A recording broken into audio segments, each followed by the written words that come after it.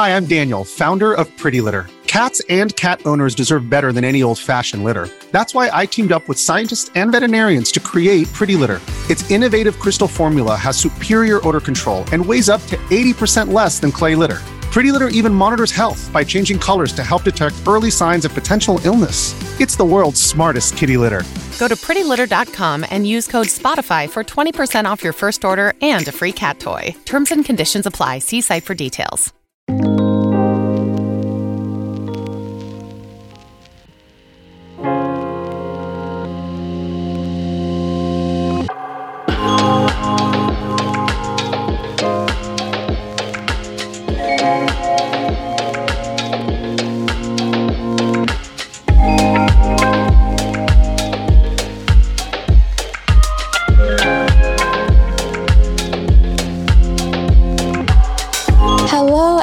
Welcome to this week's 99 Potions, Fanbyte's premier RPG podcast, where we get together to talk about RPGs. I'm one of your hosts, Natalie Flores, assistant managing editor at fanbyte.com, and with me today are two of my illustrious hosts. One is John Warren, head of Large. Hello, how's it going?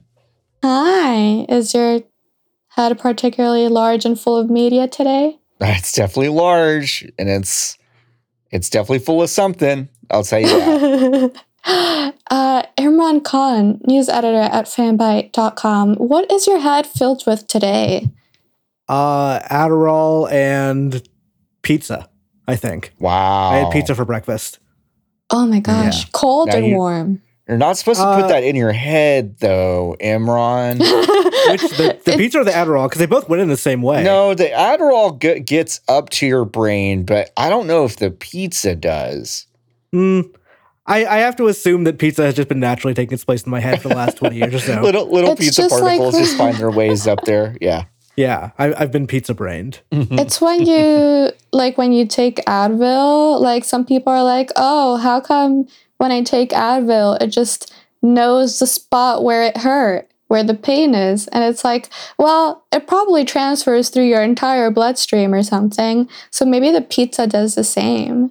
I think people know theoretically how Advil, like somebody somewhere knows how Advil works. Right. I don't think they're just like, I don't know, we take this pill, something happens. Right. Yes. Yeah, nobody knows. Nobody researches it. It's just like, I don't know. Stuff happens. It's magic. It's fine.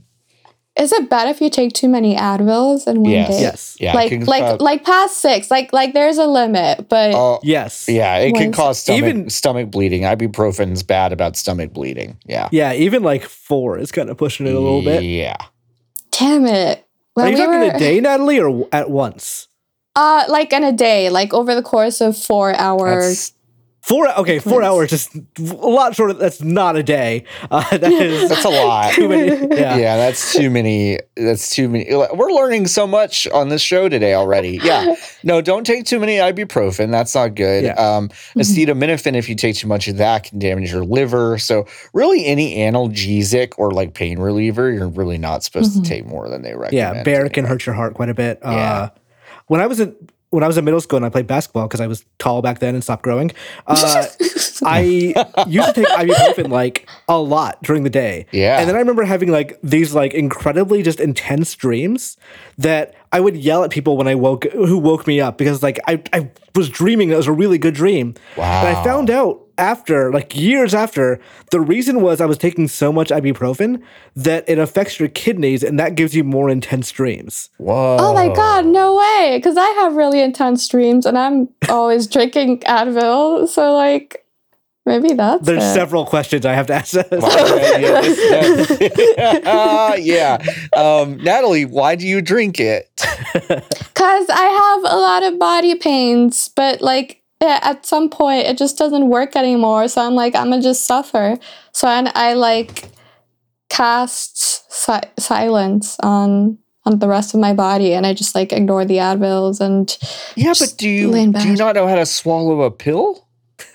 I do. Oh, okay. I think when she said drink it, I assume she means take it with water. Yes.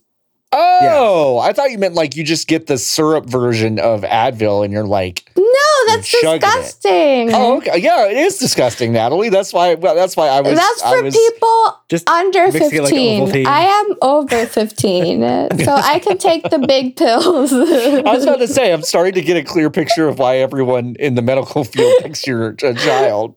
You're like, Getting syrup, can you Advil. bring me all the Advil syrup, please? Please, please, No please. tear shampoo. It's funny because I cut my hair like a week or two ago. Y'all are gonna see it this week. Well, not our listeners, sorry listeners, but like my coworkers.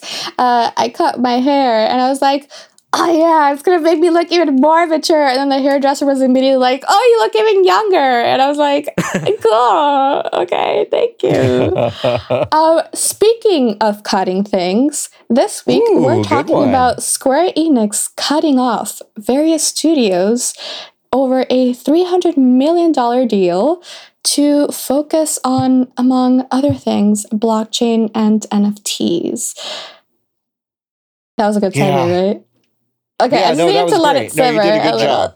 Okay, thank you. That was great. I'm Because just like usually sitting I here. tell y'all about like your good segues, so I kind of needed like a little room for mine to sink in. and You stuff. did, yeah. It was really good. I wanted it to have enough room to land. You know what I mean? Thank you. But you did great. It's a really good Like, Natalie, the segue I had in mind was so bad that I can't even say it. Oh, No, well, you should now say it now. Now, clearly gotta say have it. to. Okay, they went from Square Hard to Square Soft.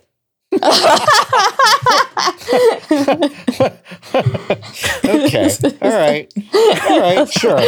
You were right. It was I pretty mean, we could take it. George, you might actually have to. You can cut that out if You you might want actually to. have to cut this one out. But I would have said now that Square's been embraced, they've gone from hard to soft. Oh, Get it?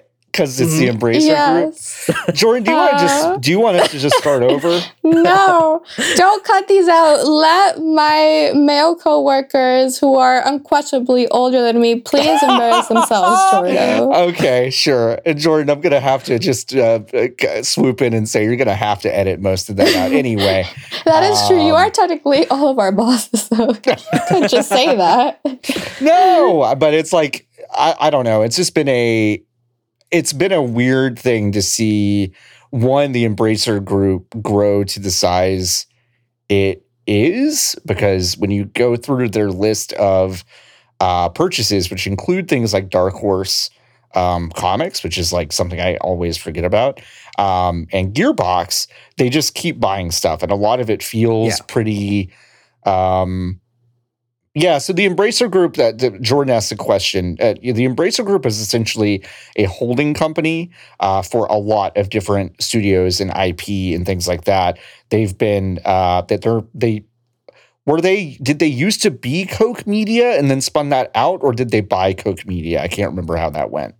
I believe Koch Media was a different. Yeah, they bought Koch Media. They bought Koch Media. Okay, it was the Embracer, or it was THQ Nordic and Koch Media splitting up old THQ, basically. Right. And so they basically are a holding company that has bought a lot of different studios and pieces of IP over the past few years. Gearbox is really maybe their most high profile in the games space, I feel like, but they also own THQ Nordic. And they have now purchased some studios away from Square Enix, which is amazing. And we should talk about that deal because the deal itself is pretty bizarre, I would say. It's one of the Natalie mentioned $300 million as the price for basically Eidos, but it's like Eidos or Crystal Dynamics, like all of their studios and a host of their IPs at once for $300 million. To like put that into some perspective, that's Activision Blizzard was $68.7 billion. So this deal would go into that deal 229 times. Yeah. Like it's fairly ridiculous for how much Square just clearly wanted to get rid of these companies. It is so extremely cheap. Like, of course, the company sold Crystal Dynamics and Eidos Interactive Corp, but like among those IPs are Tomb Raider, Deus Ex, Thief, and Legacy of Kain. For $300 million, that is Like, they just wanted to get rid of y'all. Like, damn. Like, it's, yeah. Go ahead. No, go ahead, Imran. I have to go look up a name because I forgot what the name Okay, was. so I was just going to say on my Tuesday morning stream, which you can check out at twitch.tv/fanbyte, every Tuesday morning at 10:30 a.m. Eastern, we were looking at what the Tomb Raider films grossed. Now, these are both the Angelina Jolie Tomb Raider films and the newer one with Alicia Vikander. And like both the original and the newest one made $275 million. And the middle one, the second Angelina Jolie movie, made, I think, like $160 million. That's box office receipts of one entry each of a Tomb Raider film. And like, you could round up to 300 million on one of those Tomb Raider movies. Like, you could round up and not really bat an eyelash. And the entire IP, along with Deus Ex, Thief, Legacy of Kain, and the attached studios to those properties, went for 300 million. Yeah. So the reason the reason most likely that they Square sold this for this much of a low price, probably not a loss, but David Gibson, who's an analyst at MST Financial, said that Square Enix over the last couple of years of the Marvel deal lost $200 million on those games. Right. Not like spent, lost. Mm-hmm. Like that they apparently spent about $190 million on Avengers alone. Oh my God. Yeah. Like I can easily see why they went, okay, we're done with this plan. Please go ahead. Whoever can take this from go ahead. It put us out of our misery with this, basically. Yeah. And it also explains why in the last couple of weeks, Avengers was like, or Crystal Dynamics was very cagey about the Avengers roadmap. It's like, we're just going to take this a couple of weeks at a time now. We're not going to talk further, which I don't think, like, they have not said if they're going to still work on that game, but the license belongs to Square, not Embracer. And I imagine they didn't sell the license to it because I don't think they could. I don't think that's transferable. Right. So, like, I assume that game is just done. Yeah. Like, there's nothing coming from it anymore. I mean, it's going to take a few months for this to, they expect this to go through, I think, sometime before September, they said. But yeah, like, if you're a big fan of the Avengers game, all three of you, you're probably seeing the end of this lifespan. Which we like, that's not a huge surprise in and of itself. It felt like it was coming to a natural conclusion anyway, given how unsuccessful it seems to have been. But like, now it's definitely, you know, for sure. Which is pretty wild. Right. Yeah. Like, people are always anticipating that kind of comeback story, and I don't think it was quite likely for Marvel's Avengers, especially since the last time that we really heard about it properly, on March 30, the team proposed a workaround to resolve this issue that was causing a crash for some people on the PlayStation 5. But that workaround would actually just reset your entire campaign progress.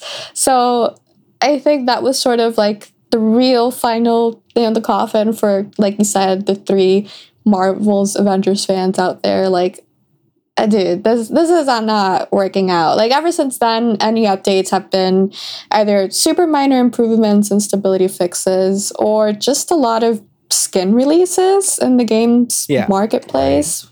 They announced Mighty Thor, which is Jane, who like for synergy with the movie, but like they didn't say is it the same character with like a different skin or anything like that. They just said like, yeah, Mighty Thor's coming, and then that was it. Like they have not gotten to a bunch of the characters that were initially in the data mine for the beta, which is like Doctor Strange and stuff. I think after Spider-Man, it was very clear that this game was not going to get a comeback story. Black Panther, did Black Panther ever make it in? He did, yeah. That was the last big content update was Wakanda. Because that was like some big like mission and story stuff, and that was really the last big thing they did.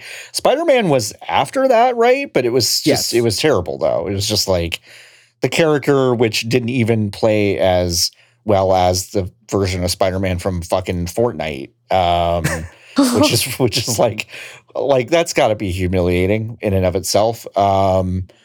But yeah. On the other hand, like, why would you waste resources on a thing that only shows up on one of three platforms? 100%. Like, it was a bad idea from the jump, and that was not the development team's fault. That was all kind of marketing, positioning, and all that stuff that, put them in a really rough situation. So yeah, I don't blame them at all for that.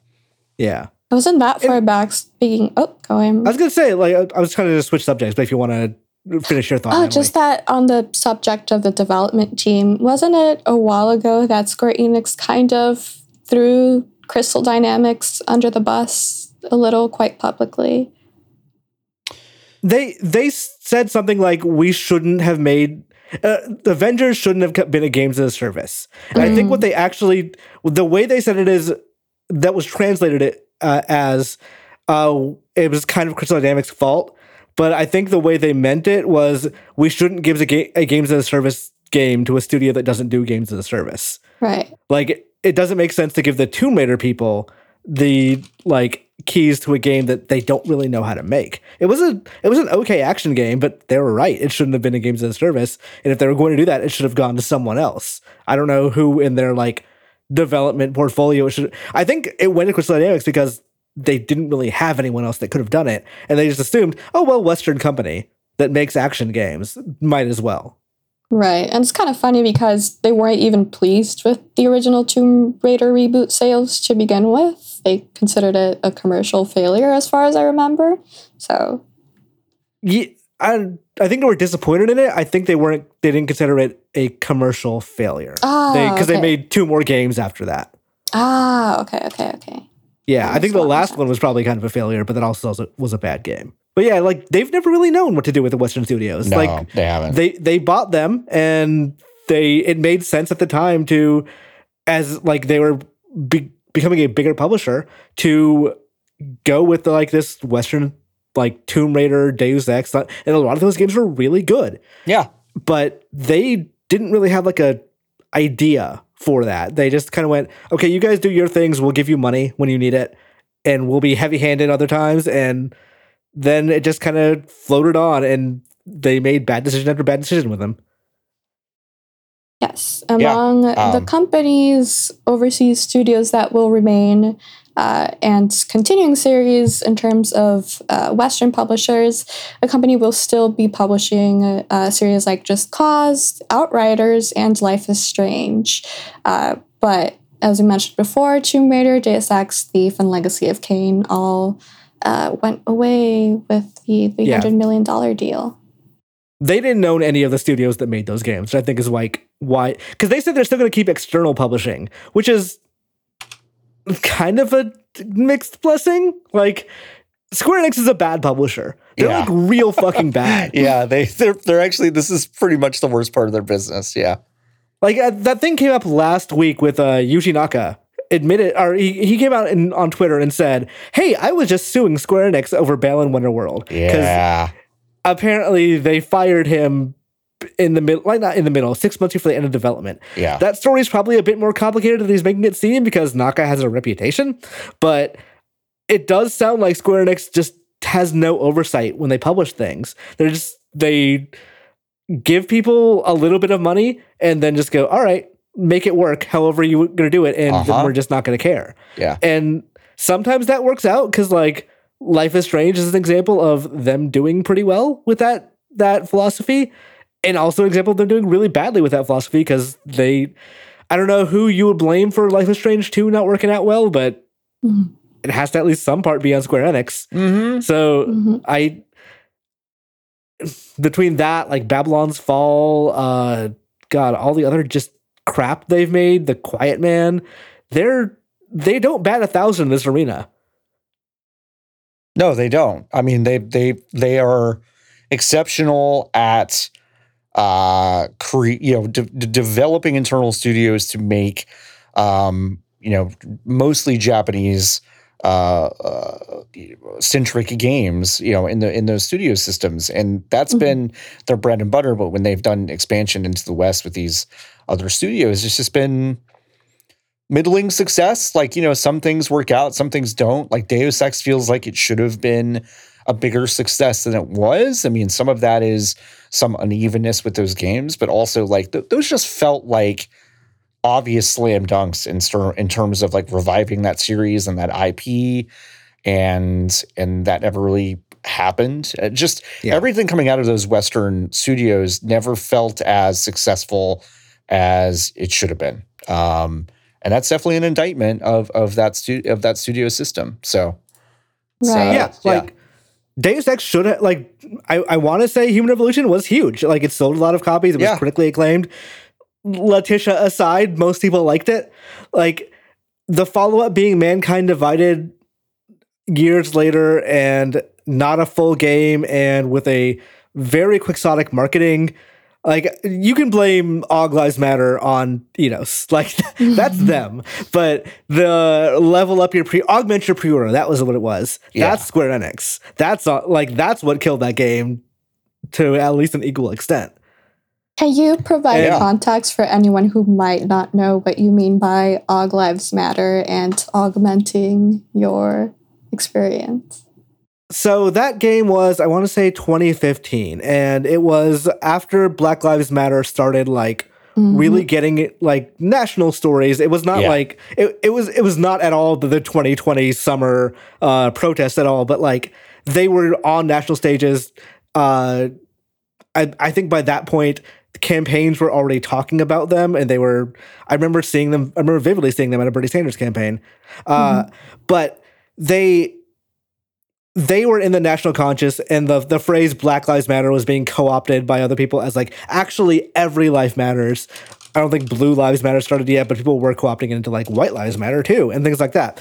So when Eidos Montreal were starting the marketing for Deus Ex Mankind Divided, they wanted to present a story where people who were augmented were being oppressed, which is in line with the Deus Ex story so far. Sure.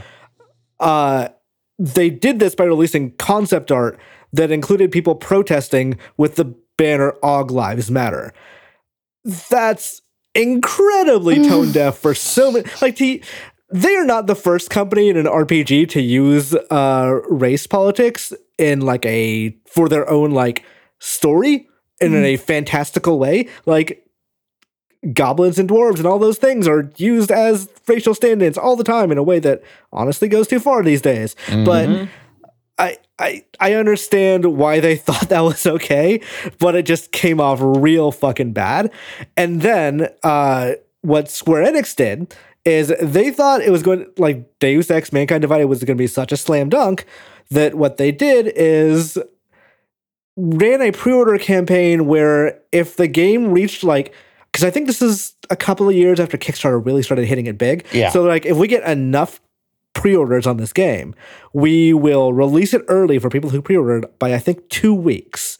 And people that's actually fairly common now with the buy the deluxe edition thing. Yeah. But people thought it was just insane bullshit, and they were right. It was unprecedented, and they shouldn't have done it. And they eventually, I think, pulled that thing back, but that hurt pre-orders immediately. What else? Also, Square Enix had them cut the game down because they said, "Hey, we want a sequel, so put a cliffhanger ending to this game." So according to people according to Eidos Montreal interviews, there was more to this game originally that they had saved for a sequel that never got made because Avengers. Because they gave Avengers to Crystal Dynamics, Crystal Dynamics could not work on the third Tomb Raider game, which they'd already greenlit. So Tomb Raider moved to Eidos Montreal, which meant they couldn't work on Deus Ex 3, so that game just got canceled. Yeah. Damn. Dude. It's again, Square Enix did a lot to ruin that. It wasn't great. They didn't do they themselves were not firing on all cylinders, but Square Enix did everything in their power to ruin that Western branch. Right. I honestly, when I think of Deus Ex as someone who has not played those games, I always think immediately of that All Lives Matter thing. I think that was a major PR disaster, even at the time when I don't think people were as thoughtful in general of Black Lives Matter and what it stands for. But I'm seeing the image for the augment your pre-order now and the skill bar or the bar that you can fill up to unlock rewards and the early release of the game.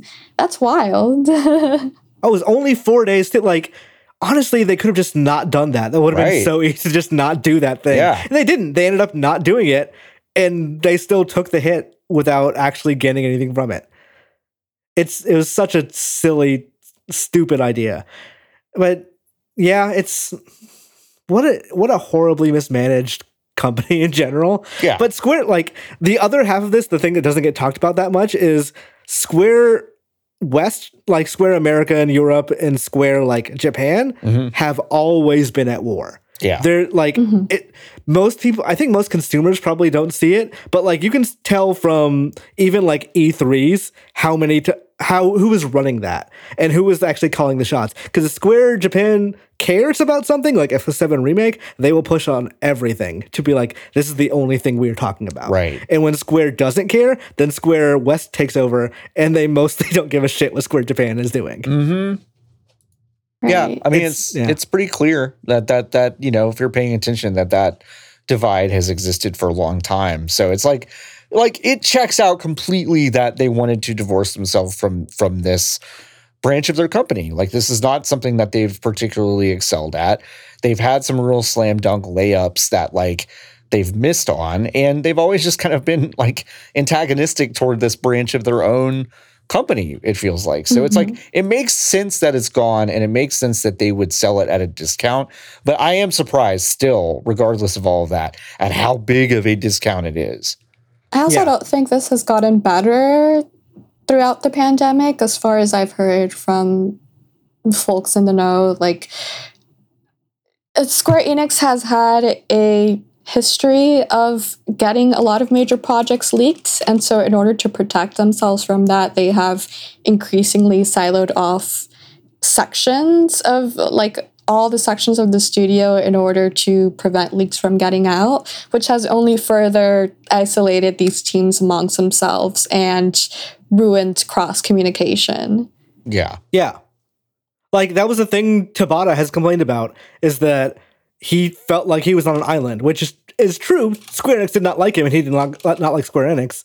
And like, there's a lot of talk I'm not going to repeat because I'm not going to like say slanderous things about anyone here, that like, especially when I don't know. But they did not get along, and I think like Square as a company, especially the Japanese side, seems to think if you've not been in the business for 30 years, then you are not experienced enough as a company. You are not an adult in the room. Right. Yeah. And I think that's how they always looked at their Western branches, especially Eidos. Yeah. Was you guys we've not heard of you until the PS1 era, even if then. So don't talk to us about how to run anything. Don't tell us that you know any better.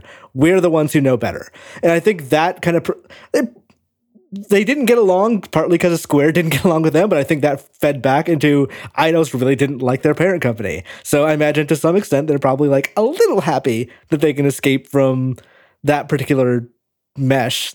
Like right. Square, they're talking about doing like they want to still keep doing outside publications. Outriders is a big success for them. Yeah, it was a big success for them. Not a good success for People Can Fly. Last I heard, with the last time they talked about it, they still hadn't been paid for that game. Wow, which is like that was like a year ago that they said that. But that's like Square Enix is out there crowing about the numbers. Well, they're still like, we need to get paid. So. They're not a good publisher for outside developers either, but I think they know better. And I think by maintaining all control over that, they'll probably do more do more publishing deals like that with studios like People Can Fly. Right. So there are two main reasons as to why Square Enix has stated in a press release that this deal was made. One of them is to, quote, better align our overseas publishing function with our organization in Tokyo, and especially to maximize the worldwide revenue generated from future titles launched by the group's studios in Japan. And I think we've covered that pretty extensively so far. But the other reason is that this sort of transaction enables the launch of new businesses by moving forward with investments in fields including blockchain, AI, and the cloud. That is not surprising to hear, considering that Square Enix has been rather public about their increasing investment in NFTs. On January 1st, Square Enix, the president, Yosuke Matsuda, actually published a New Year's letter where he was really excited about NFTs and said, I see 2021 not only as Metaverse Year One, but also as NFTs Year One. So I'm not surprised to see that part of the reasoning for this deal is to move further into blockchain and NFTs, but I am almost surprised by the enthusiasm that the company is really committed, it seems, to investing in NFTs or non-fungible tokens. I tweeted about this like a couple of weeks ago, but like people are going to, I said people are going to be very surprised at how much Japan does not think NFTs are a bad thing. Like the corporations in charge, the money people, yeah, of course they don't, because it's free money essentially for them. Like, why don't we sell this sprite of Fighter from FF1 for $5,000? That seems like a fucking great idea. But like the individual people in Japan, largely, to the extent polling can be done there, polling-wise, they don't really care that much about it. They don't think it's a terrible idea. It does appeal to a lot of collector mentality things, too. When I was talking to Japanese developers at GDC, there weren't a ton, because obviously it was very hard to come back in and out of America, and go in and out of Japan, for that matter. But the few I talked to were like, yeah, actually, I know the people who are presenting it, the corporations and suits are not doing a great job, but we think there's going to be good things that can come from this, which maybe they're not wrong. Maybe like the things they were saying were things like, what if we could sell, like, I'll actually allow people to own and sell their digital games. Like, I could see the logic. There's nothing stopping them from doing that now, but I could see the logic of that. Yeah. But like, by and large, they think of it as a futurist concept that would work for them. I don't think that the narrative about how badly it affects the environment and how pointless it is to like sell people things that don't really come to that much use applies much there. They think they're getting it on the ground floor.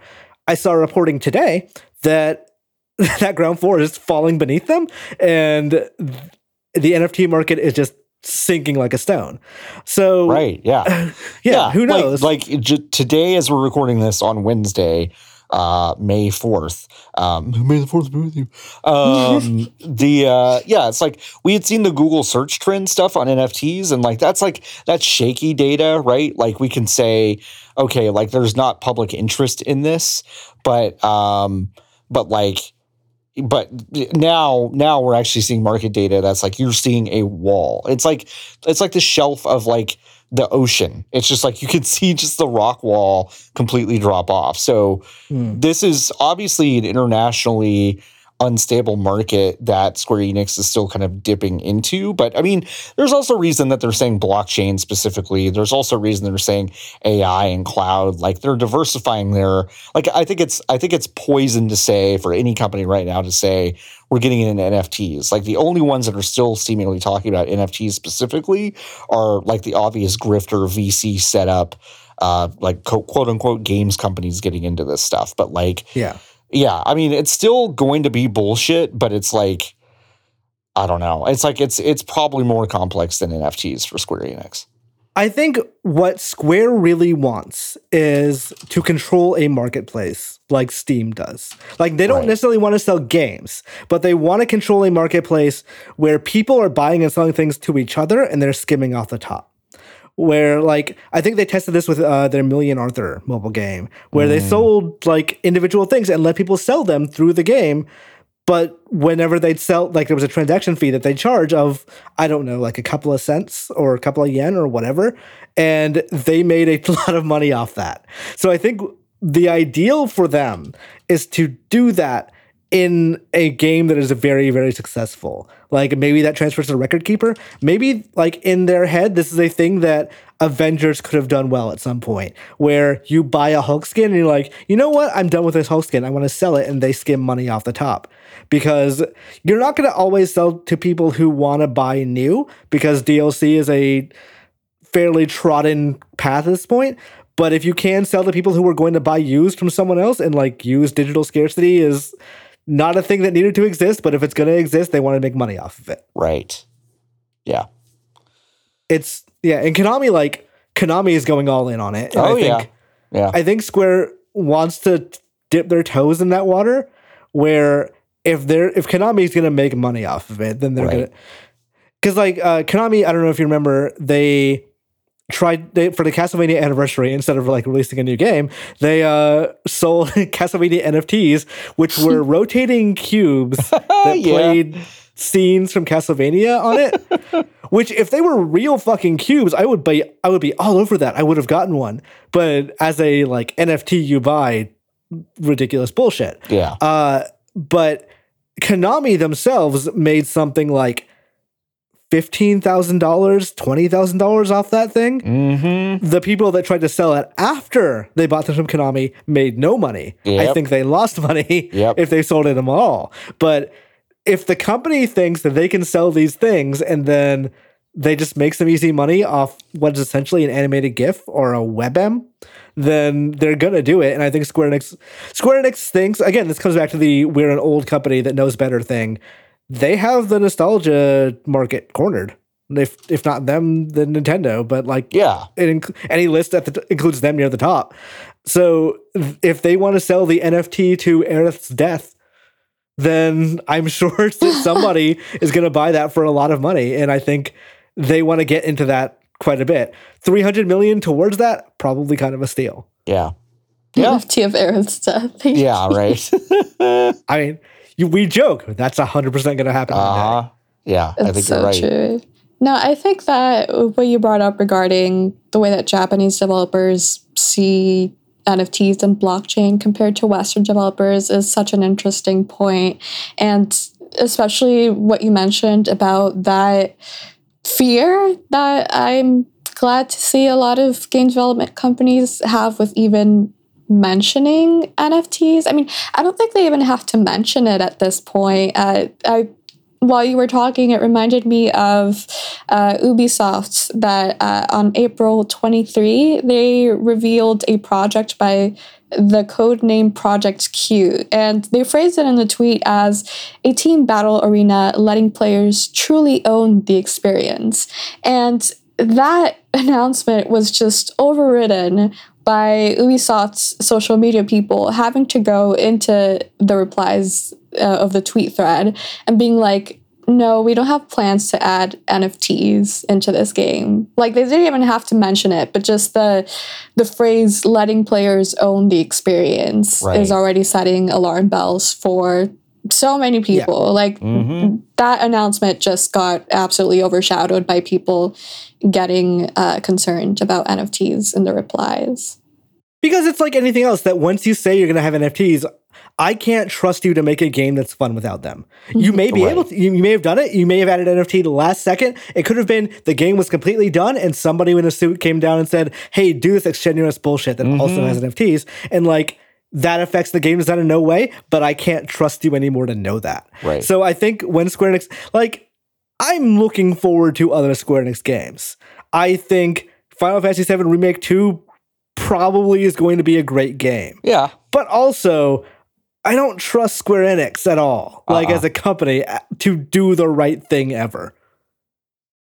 No, and in fact, like I would imagine, you know, because the mod market, this is me spitballing, but the mod market for Final Fantasy VII to like, you know, put new outfits on those characters and stuff, that is popping off in a way that tells me that Square is probably going to try to sell individual owned costumes for Final Fantasy VII characters within the remake space. Like, I think that stuff is going to happen, and I think it's going to happen fairly aggressively.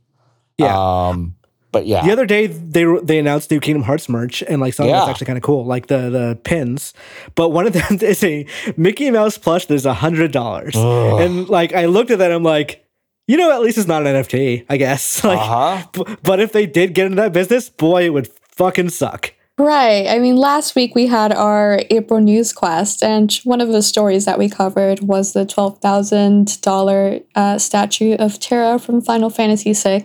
Yeah. It's not an NFT, right? It's just 11,500. Yeah.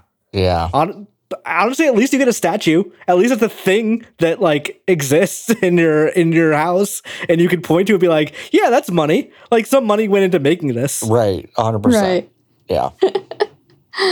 Jeez. But yeah, it's not surprising to see that this has happened. I'm always thinking every now and then about part of that letter from Matsuda, which says, traditional gaming has offered no explicit incentive to this latter group of people, by which he's talking about people who play to contribute. And he says, who are motivated strictly by such inconsistent personal feelings, such as goodwill and volunteer spirit.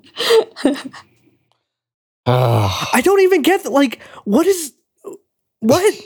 Yeah. Well, yeah. I mean, No, I'm playing a game because I want to play a fun video game. well, but between these entrenched Japanese developers saying this, and this week also newsworthy and timely, Reggie Fils-Aimé, former Nintendo of America president, he's Very been in on NFTs. very, very on the record and positive about the idea of basically monetizing the stuff that you're doing. Like he gave the example of like, I would love to take this Animal Crossing island I've spent 300 hours cultivating and figuring out and sell it when I'm done with the game. And like that is what he and other suits that have come from the marketing world and kind of the customer engagement world that try to pull in whales essentially. Like Reggie Fils-Aimé understands basically the mindset of a whale, someone who doesn't really give a shit about, the overall market of games and thinks about them in this like unbelievably singular and selfish and kind of bizarre way that I think is outside of how you typically think about stuff. Like Reggie is really good at a few things. He's thinking outside the box about stuff. And right now that is pretty outside the box thinking, I would say. And also just seeming really charming and nice while doing it. And the problem is for people like me that really think this blockchain shit is a pathway to a much less fun games environment.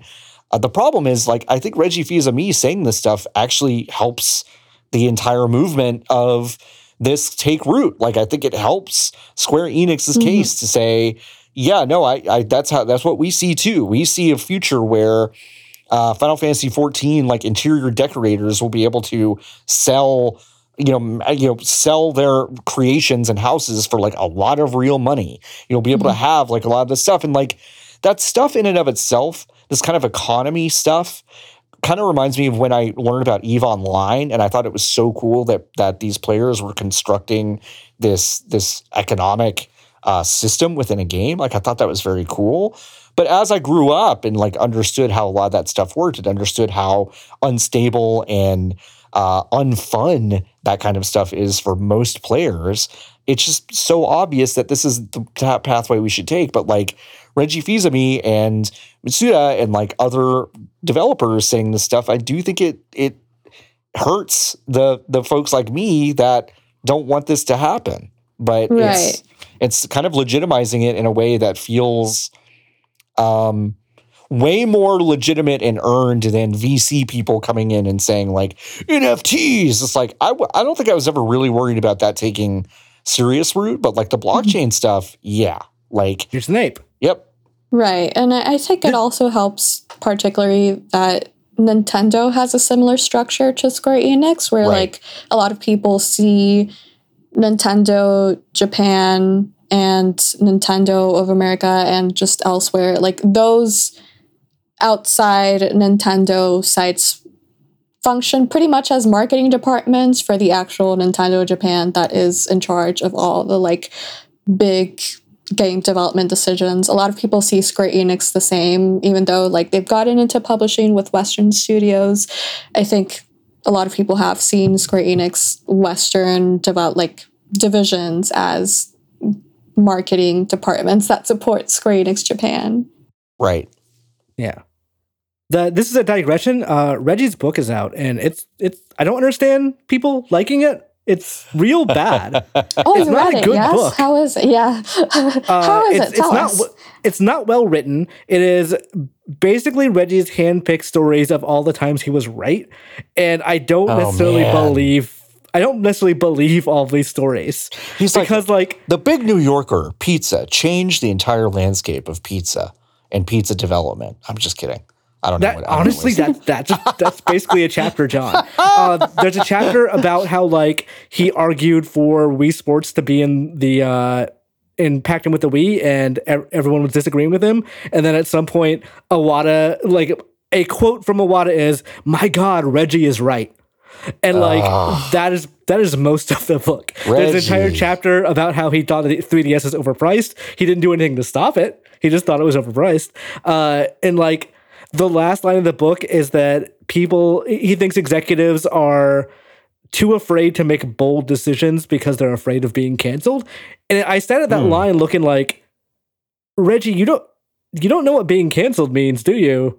I just one of the most beloved figures in the entire industry. It's not about making the wrong decision. It's about harassing women. Yeah, right. It's about like doing something egregious. Yeah. Yeah, that's interesting. Like, does it go into it at all? Because to me, business books are absolutely fucking worthless unless you talk about failure. Like, does he talk about anything that he feels like he failed at, or is it just like a victory lap about everything? There's one thing, I don't remember the exact example was, but he says like one line about how he made a mistake when he was younger and like okay, whatever. Yeah, he like I learned from that. There's also a weird one. This is not like a mistake. This is just a really weird story he tells. Sure. But he talks about doing like laying off a bunch of people and how that was a good thing because one of the people he laid off was his wife. Okay. And he's like, I couldn't start dating her if she worked for me. Okay. And it's this like very strange story of like, sure, Reggie. Yeah, silver lining for you and your wife. If she was the only person you fired, maybe that would be an interesting story. God. Yeah, maybe Jordan says maybe he does need to worry about being canceled. Yeah, that's pretty weird, Reggie. That's especially interesting to hear given just yesterday, Kat Bailey over at IGN posted a wonderful report where she spoke to several past and current full-time and contract workers over at Nintendo of America. And Reggie responded to that report saying that, which the report, among many things, detailed just a lot of crunch, a lot of overworking, just really an unhealthy environment, particularly for people in contract positions who were not given a path to an actual full-time career, allowing them to basically have the prospect of a full-time job and stability and a proper livelihood just dangled in front of them as they overworked themselves for Nintendo of America. And Reggie responded to that report by saying that everything in that report just sounds like a Nintendo that was not the one that he left behind when he retired in 2019. And it's like, well, according to the report, if you match up the timelines, like these things are happening while you were there. Yeah, so. It's either he's lying about that or he was so oblivious that like he probably wasn't doing anything at Nintendo. He was like a figurehead. If that's the case, that he didn't know about any of that. This is all a digression about Reggie in that book that I don't understand people praising the writing of because the writing's real bad. But yeah, Reggie NFTs are not the future. Nor Matsuda NFTs are not the future. They are a possible future that is currently being forced on us by people who think they can make a lot of money off of it. Right. I don't see the actual benefit for people in the long run for this thing, unless you yourself are strictly making money off of it. Yep. Right. I want to return back to talking about the developers involved in this deal. Do we think Crystal Dynamics and Eidos Montreal are better off being sort of cut from Square Enix.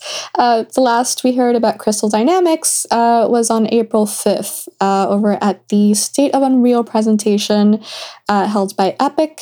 We heard that the studio is adding a new Tomb Raider game to its growing list of projects. Right. As well as Eidos Montreal. We don't exactly know what they're working on, but they did release Guardians of the Galaxy at the end of last year. Mm-hmm. I believe that we heard that it hadn't really broken even at the time, but that was right before it got on Game Pass. So yeah, I mean it sunk to $20 within like weeks. Yeah, which is a bummer. They had no confidence. Again, one of the best games from last year. Really. Yeah, and I think honestly, I see a lot of people say Avengers killed that game for them. Because they were like, oh, this looks just like another Avengers. Like, it's going to be another bad Square Enix Marvel game. And it was a good Square Enix Marvel game. Just, if the releases were reversed, I think Guardians would have done a lot better. Right. But they weren't, and this game suffered for that. But what they're going to do now, that's honestly a more open question than you would think. Because we don't really know what Embracer does. I was about to say, yeah. They like, have an MO. They are clearly you don't go on the kind of spending spree you're doing unless you have some sort of overall plan, right? But it does seem like for the most part, at least when you look at studios like Gearbox and a lot of the THQ Nordic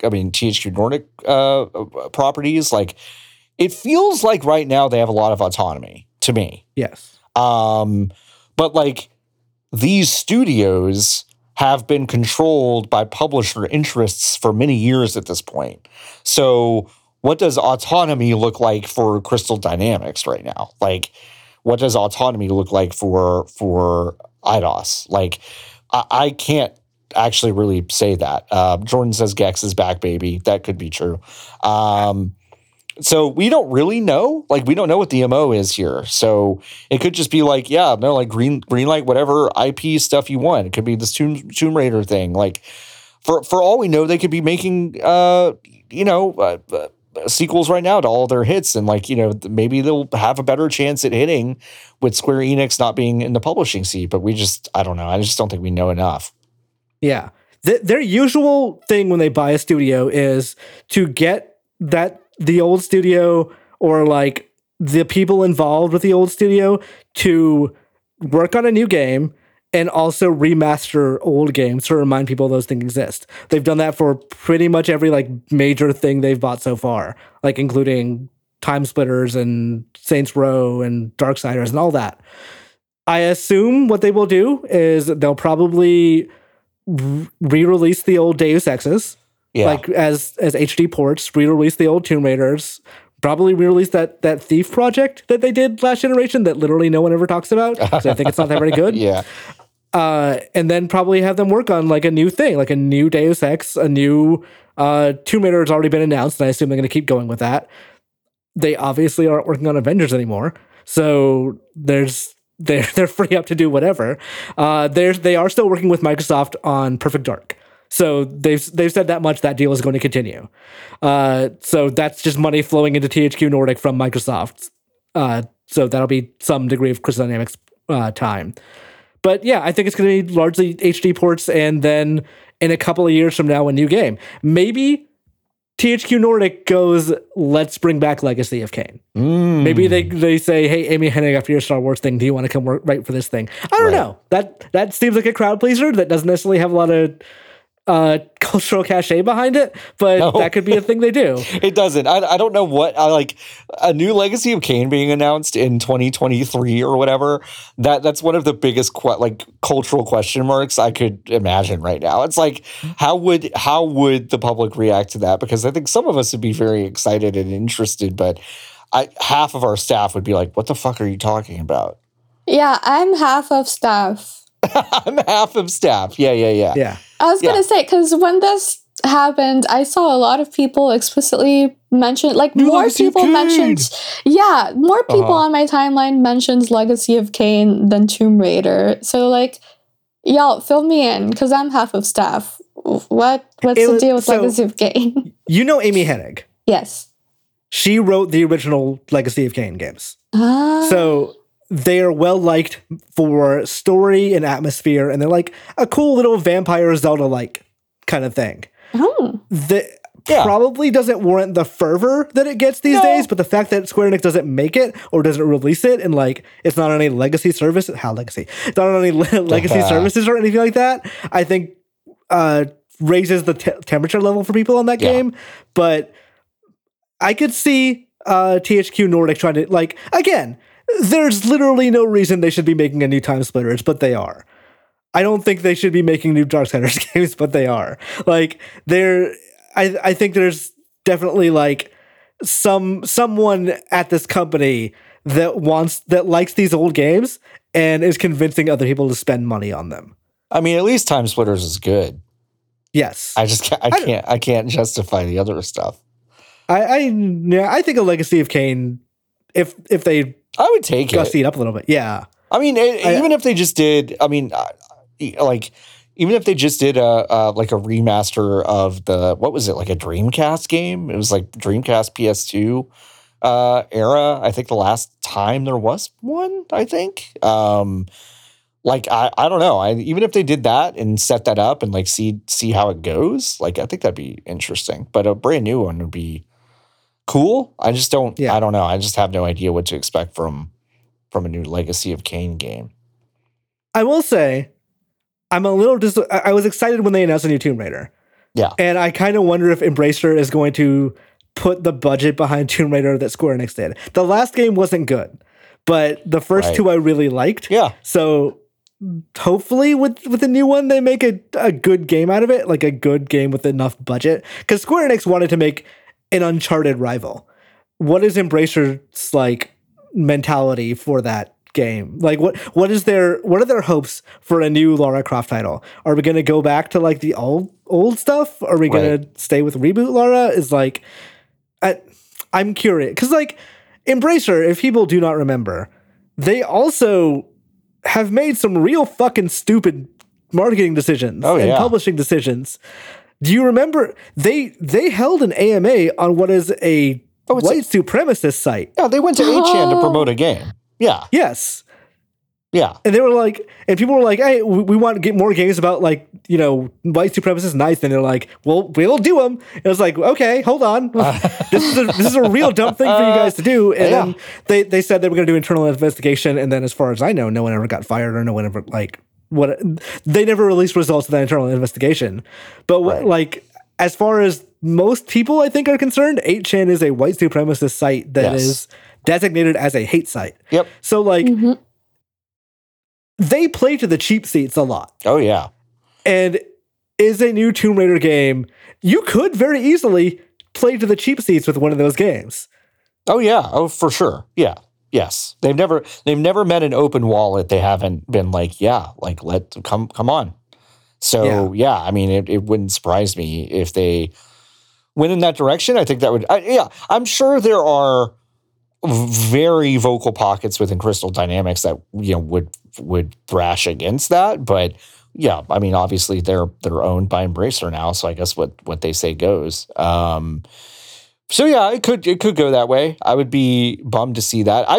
If we're gonna see a new Tomb Raider, I just need it to go back to the basics. You know, not all this like, you know, like very serious storyline and development. I'm just talking about one thing and one thing only: the ability to lock your butler into a walk-in freezer.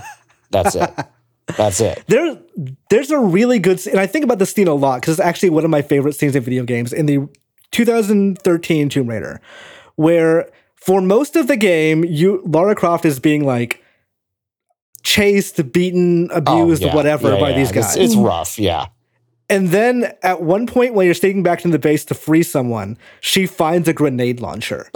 And it changes the dynamic so much where she is just shooting wantonly at these people and they are running for their lives. Yeah. And she's like, why are you running? Is it because I have a grenade launcher now? And it's just it's such a fucking good power fantasy scene. Yep. That like I know it's such a shitty way to get there, but I really love that scene. Yeah. And like I keep wanting them to be able to like take that energy into a new game, but they haven't, because like I don't know if you've played Shadow of the Tomb Raider.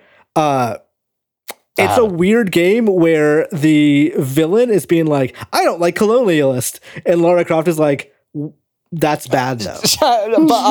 But I'm British. Yeah, I love and colonialism. He seems evil, but he doesn't really seem to be actually all that evil. Like his motivations are not that bad. Yeah. But yeah, I forget. God, I don't remember where I heard this. I'm gonna feel real bad. I think like I might have been talking to Yusuf Magid of Ubisoft the other day, and they were suggesting a game that was like a reverse Indiana Jones, where you steal from museums to give back to the cultures. I would fucking love a Tomb Raider game like that. Yeah, I mean, who says Lara Croft has to be like, you know, anything? Like, let's have but make one where she's like hunting people, like where it is kind of that power fantasy, and she's taking these relics back and putting them back where they belong. Like, that would be very cool. They could go in a million different directions with it, and I hope they do something interesting, because there were aspects of those newer games that I really, really enjoyed. And I was joking earlier when I said go back to basics. I just do want them to make it easy for me to lock a butler into the walk-in freezer, which you could do in, I believe that's the first one or second one. Second one has the second house. one has the you basically do this, like, if you don't know, Natalie, you basically do this obstacle course that you built in your backyard, which serves as a tutorial, and then you can lock your butler in a walk-in freezer because he follows you everywhere. It's very cute, and you can just close the door behind him. Anyway, that's funny. I played the first one, but I hadn't played the second one. To me, that was the height of emergent storytelling. Like, as in fucking 1998 or whatever, I was like, oh my god, this is so cool.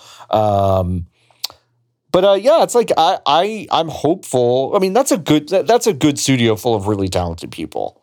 And I just hope they get something to work on that they can enjoy and put more of themselves in, I feel like, because it's been so driven by publisher interests recently that it's so noticeable, right? So the upside here is possibly they can kind of make something of their own. The possible downside is that, like, if Embracer kind of shows its hand about what it wants to do, these studios could be maybe the first, like, obvious victims of whatever new direction that is, right? So we'll just have to see how it plays out. Right. I think they especially need that autonomy and just projects that they not only like, but also fit their DNA really well after Marvel's Avengers. Yeah. I guess my last question is, have layoffs been in the history of Embracer Group's acquisitions in the past? Not that I recall. aware of. Yeah. I think part of that is they're a European company, and layoffs are significantly harder to do there by EU design. So I imagine that is contributing to it. But usually when they buy a studio, they seem to, like, maintain everyone. There's going to have to be some layoffs here regardless, because there were people involved with Square Enix Western Publishing that now don't have anything to do. And I doubt they're going to move to Japan. Yeah. So there will, I'm sure, be some layoffs, but I don't think they're going to be from the developers themselves. Got it. Okay, cool. Just wanted to make sure that's always a concern with, you know, these moving chess pieces and the workers caught up in the middle of it all. Do we have anything else that we would like to mention about this before we wrap up? Well, the one thing we didn't talk about, which is actually, like, the main thrust of this podcast, is they said one of the reasons they're selling off their Western branch is so they want to concentrate more on internal development. So do you think we're going to get more Square stuff, basically? Like, I would not be shocked if they think stuff like FF7 Remake and FF16 is taking so long is because they have all these resources tied up elsewhere. Like, they thought Hitman was causing, delays and the other stuff, so they sold IO. Right. I would not be shocked if they think that now they've freed up producers to work on FF16 stuff. Do you think, like, this is going to actually make Square games, say, come out faster or better? No, I don't. I don't. I think they've got. It's like I use maybe their most egregious examples of scope creep and bad development cycles against them. Maybe I shouldn't be using their most extreme examples, but it's like Final Fantasy Versus 13, Kingdom Hearts 3. Like, these are games that I do not believe suffer because of resource management of the Western studios. Like, I just don't believe that's like that what caused that to happen. I think Square Enix is going to Square Enix with some of their properties. I think generally they've gotten better at this stuff regardless of their management of Western studios. I think like Final Fantasy 14 and kind of the command that team has over that game and the very specific release cycle that they've created. I think the Final Fantasy 16 release cycle, that game is not out yet, but by most accounts, it's got a relatively short development cycle, and all things considered. So like that stuff seems to have been improving already. That I don't immediately figure that that'll improve just because they're not managing these Western studios as well. But I don't know. Right. Yeah. It's hard to not think about Kingdom Hearts 3 or Final Fantasy Versus 13 and the development cycles for those. But I think especially, again, going back to our News Quest episode last week, which we spent a significant time talking about Kingdom Hearts 4, which was recently revealed. I think perception has changed a little. I think we at least don't expect the worst and like the most egregious examples of Square Enix's past development troubles to persist in the future. But like you said, I don't think that was partly, at the very least, because of the Western studios and segment of Square Enix. I think that was just them, like, I think they've learned the lesson of announcing things way too early. And by all accounts, it seems like Final Fantasy 16 is in its final stages of development. I expect there to be a lot of polishing afterwards, but it seems like it's relatively far in, and I don't at least expect Kingdom Hearts 4 to have the long delay between its announcement and between the announcement and the release of Kingdom Hearts 3. So, I think it's hard to predict, but actually it's hard to predict. I'm not sure whether those folks who we discussed as like possibly being laid off, if they're going to be moved to other projects altogether and those projects contribute to projects in Japan, or if they're just going to actually be laid off, etc. Like, hard to predict. I mean, I think Square Enix sees all this stuff as like a zero-sum game. And so money that goes to Avengers or whatever is money that does not go to FF7 Remake. Yeah, possible. So like, we'll see how that actually works out. Maybe we're looking at a 3-year reveal to release cycle as opposed to a 6-year. But yeah, we'll see. They might just be blaming the wrong people, and the problems are usually internal for those. Right. Yeah. Yep.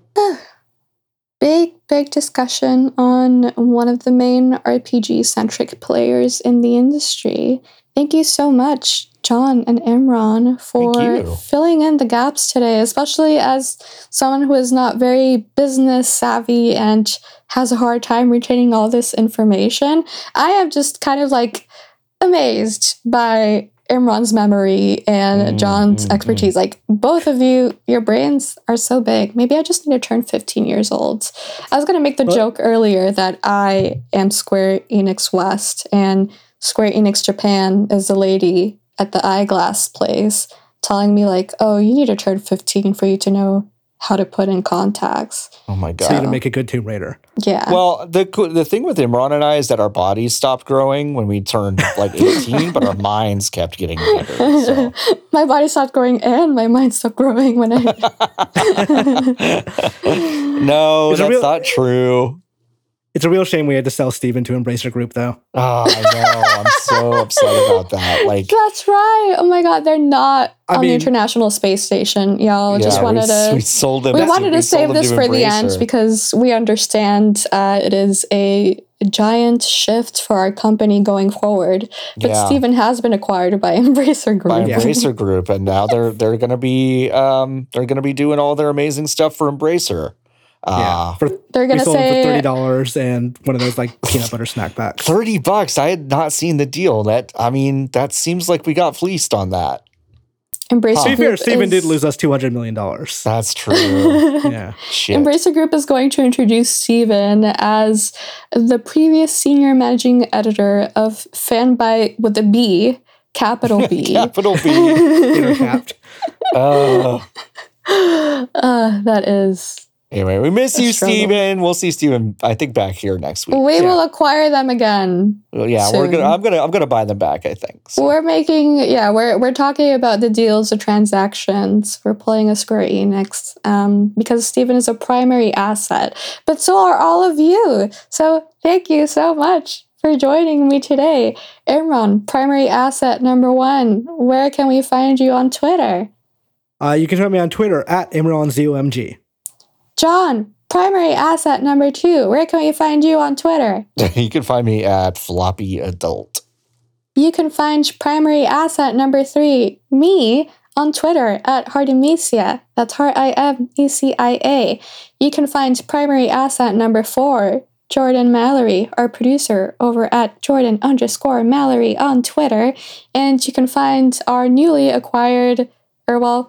sold asset, but nonetheless still primary in our hearts, Steven Strom over at Steven Strom at Twitter.